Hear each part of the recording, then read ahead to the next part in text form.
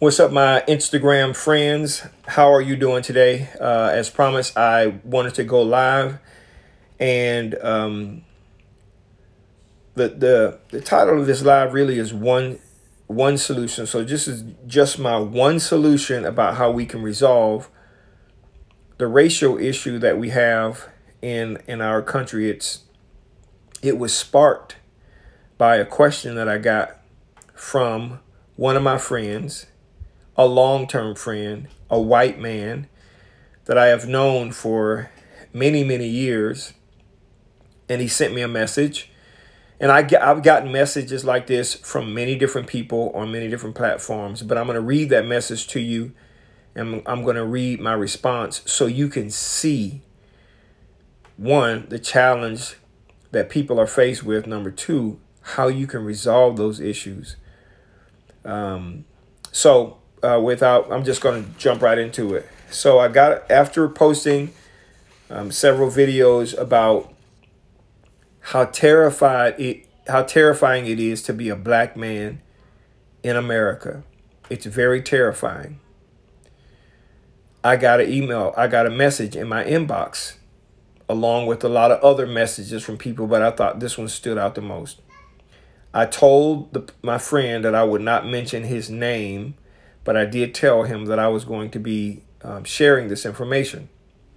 And so this is what it says. It says, "Hi, Daniel, I'm feeling helpless.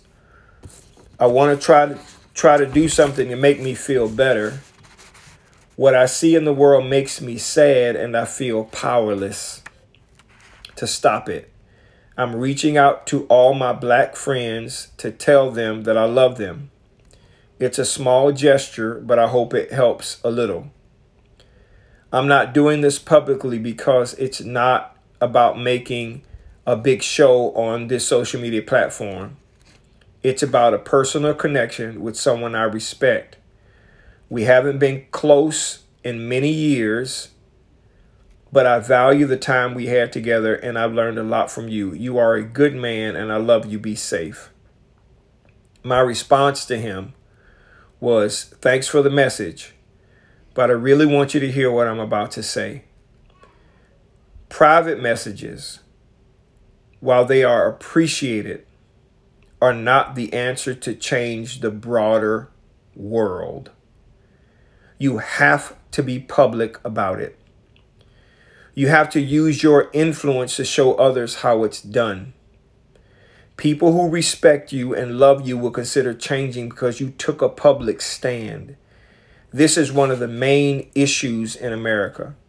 When non-black people like yourself don't stand up and speak out, others won't feel like they have the courage and power to do so either.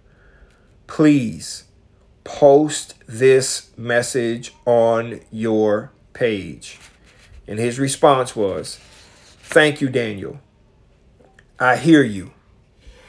My barrier doing this has always been the thought of, who the hell are you? Or what does it matter what you think? I've grown tired of social media and really only use it to keep up with friends that I can see every day. I, I've long since passed my time and wanted to suffer the fools, if you will. But I see your point, that it takes all of the bricks on the pallet to build a structure.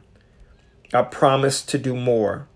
I likely won't post this exact message because I truly wanted it to be personal. I meant what I said about valuing the time we spent together.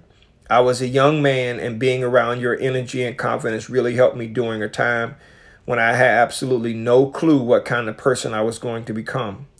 Keep doing what you're doing, my friend. You're very inspiring, and the world needs more men like you." And he continues, and I continue with my response. And I said, "Thank you, sir. I know that your heart is pure and you mean what you say. I appreciate that. If you really want to help affect change, you have to be willing to forego the judgment of others to stand up for what is right. Black men face this judgment every single day, And until non-black people stand up, nothing will change. Thank you, sir. And that's the end of my message to him. I wanted to share just one solution that we all can provide. And that is, when you see racism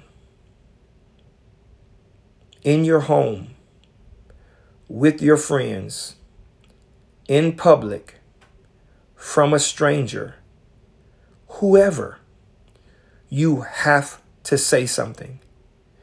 If you are serious about racism ending, you have to speak up. You can't just stand by, and you can't concern yourself with the judgment of others. I know that means you putting your own life and reputation, if you will, on the line. I know that. But if you are serious about helping the cause, you have to be willing to sacrifice your silence and speak out. It's the only way. It's the only way any change will occur. And that's the answer that I have. Imagine you were a man and you saw another man putting his hands on a woman, beating her. What would you do?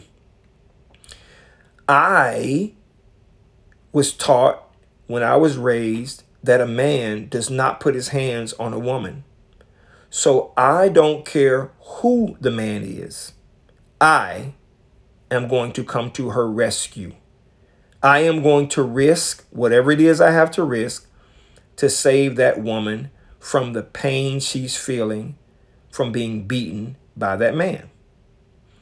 You cannot just walk past a situation like that. Because what happens if that man kills that woman? This is happening to black men every single day in America. So if you really want to affect change, if you really, really want to make a difference, you can't be silent anymore. You can't tolerate people saying racist, negative things about people of color in your presence. You can't do it. You have to take a stand. That's the end of the story. Until we all are willing to do that, nothing will change.